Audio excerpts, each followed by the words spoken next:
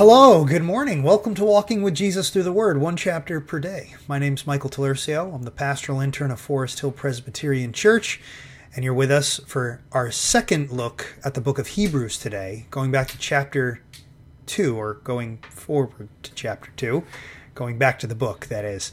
I got a few of my family members here just kind of hanging out in the office with me today, so if you hear a little noise, they're even closer than usual. But just a kind of a relaxing afternoon for us. I mean morning, because these are always recorded in the morning. Not recorded. They're always live. Sorry, I'm keeping this, by the way. Glad you're with us today as we look at Hebrews chapter 2. Let's open in prayer as soon as my wife finishes laughing.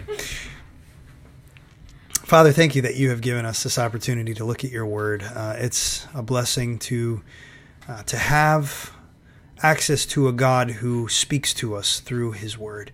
Thank you, Lord. We pray that today, as we look at Hebrews 2, that you would speak to us about your Son, who we'll be reading about. He is the one whom the entirety of the Bible is really about, and he is the image of the invisible God. He is the one who enables us to see you. He upholds, as we saw in chapter 1, the universe by the word of his power.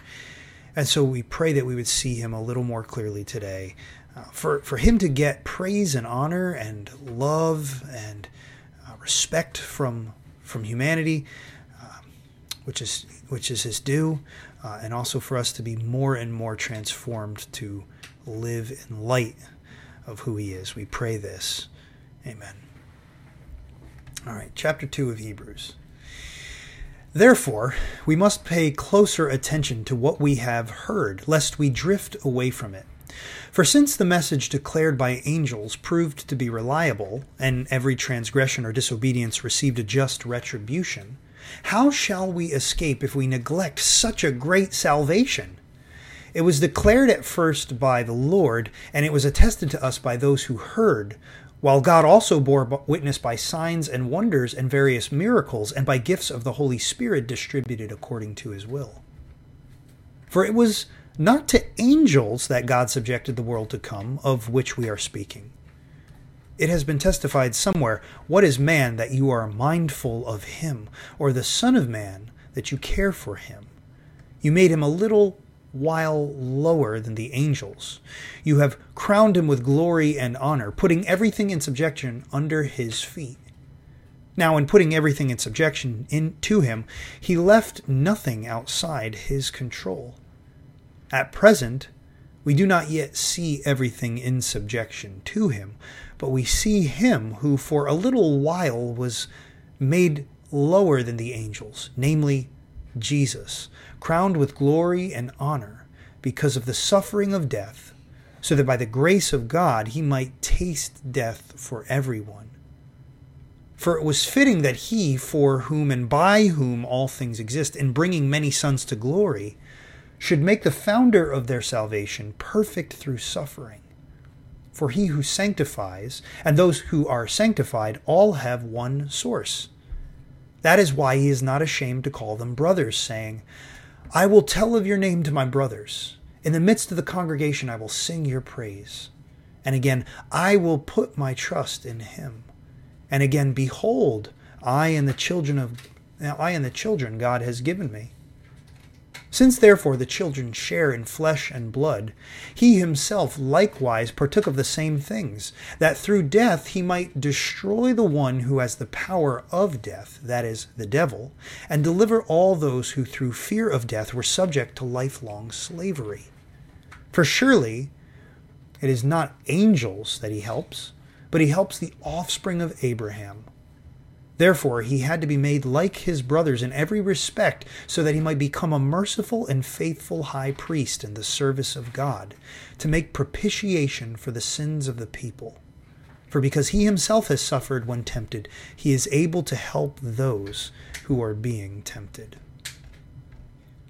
Well, yesterday, as we passed the official halfway point in our series, I had mentioned how I myself was hoping to kind of turn a corner and be a bit more brief going forward in my devotions, and then proceeded to release like an 18-minute video about an 8-verse chapter.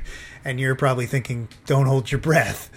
But I am serious. I do want to work on that. And so today I have just 2 points for us from today's passage. 2 points from Hebrews 2, and they are as follows: the importance of the message delivered to us and the grace of Jesus in identifying with us. That's what we're going to see, hopefully, from today's passage. First, the importance of the message delivered to us.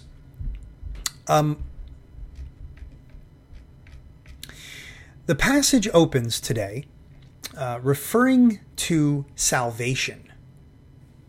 Look at that in verse 3 there. How shall we escape if we neglect such a great salvation? What's the salvation that this verse here is talking of? Well, it refers back to chapter 1. That Jesus made purification for sins. And by the way, then he sat down at the right hand of the Majesty on high. It's notable, just in passing here, that there was no furniture for any priest to sit on in the temple, because they were constantly making sacrifices. But when Jesus made purification for sins, he sat down at the right hand of the Father because his work was completely finished. See, salvation has to do with Jesus, the Jesus that we heard of when we looked at chapter 1, this glorious King, this glorious Son of God, the one who upholds the universe by the word of his power. This Jesus made purification for sins, for sinners. That's salvation. That's the salvation that we hear of, that we read of in verse 3 of today's chapter. And we ought to pay careful attention to it, because if for nothing else, it was delivered to us, declared by angels. Now, much of chapter 1 had to do with angels and how Jesus is superior to angels. Angels are important themselves. If an angel brings a message, you listen. You want something to be done, you ask an angel to do it. In fact, angel means messenger. Angels are scary beings. I mean, they're glorious, but they're otherworldly creatures. And when an angel showed up in the Old Testament, those people would fall down in terror. The people of the Old Testament, I'm sure we would too if we saw one. When an angel speaks, you listen. And God would often give his people the grace, as I'm sure he would with us if that were to ever happen. He would give his people the grace to hear the message from the angel. So what's at stake if we neglect this message that was so faithfully declared by the angels throughout the Old Testament, and especially with the angels at the beginning of the New Testament? What's at stake if we neglect this message of such a great salvation? Well, we drift away from it. Like a father and son at the beach, where the young son is playing in the ocean and the father's neglecting him while he's on his phone.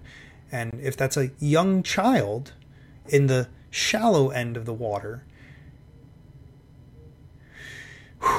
it's hard to say because it's happened to some people, but the waves can sweep up that child, and that child can end up in a very dangerous place very quickly. So we don't want to neglect such a great gift in either case, especially when it comes to this great salvation. Drifting is dangerous, and it happens little by little. Now, to our second point, the grace of Jesus in identifying with us. We see that throughout much of this entire chapter, and we see it in particular with how Jesus takes on the form of a human being.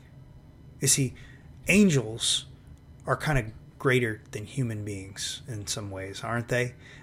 Just like we said, humans have often been afraid to encounter angels. It's because they're kind of superior to us. And yet Jesus, in his grace, He doesn't become an angel to save those fallen angels, what we now generally call demons. He doesn't identify as an angel. He identifies as a human being. And he doesn't just identify in the way that our culture tends to use that term, identify, which just means I just say that I'm this thing. Jesus became a human being permanently. Did you realize that, brothers and sisters? Jesus is a man because he became one. The Son of God, who was always God, became a man, and now he will always be both God and man for eternity. God the Son will always also be God the human being. Wow. Wow, that is love. That is identification with someone that doesn't deserve it, like us.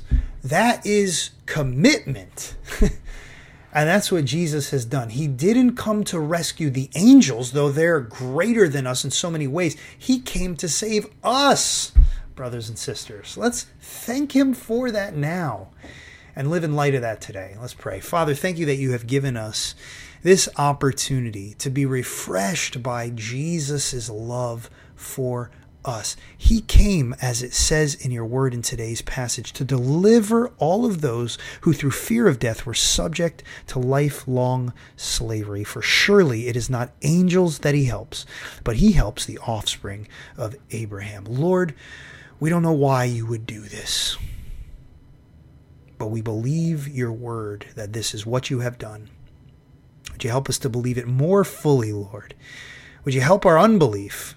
Would you make it impressed upon us in such a deep and profound way that we can't help but be joyous each day that you help the offspring of Abraham, those who would believe. Not every human being is going to be transformed by this word, O Lord, but the offspring of Abraham, those who believe in the same God whom Abraham believed in.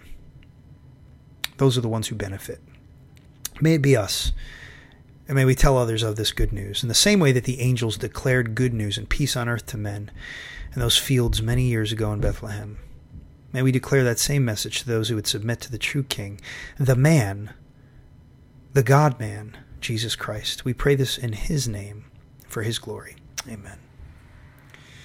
Well, I'm glad that you were able to join us today for this hopefully brief little devotional on Hebrews chapter 2. And I hope you'll be able to join us again soon. But if nothing else, that you won't neglect such a great salvation and that you'll live in light of it today. Until next time, God bless you, brothers and sisters.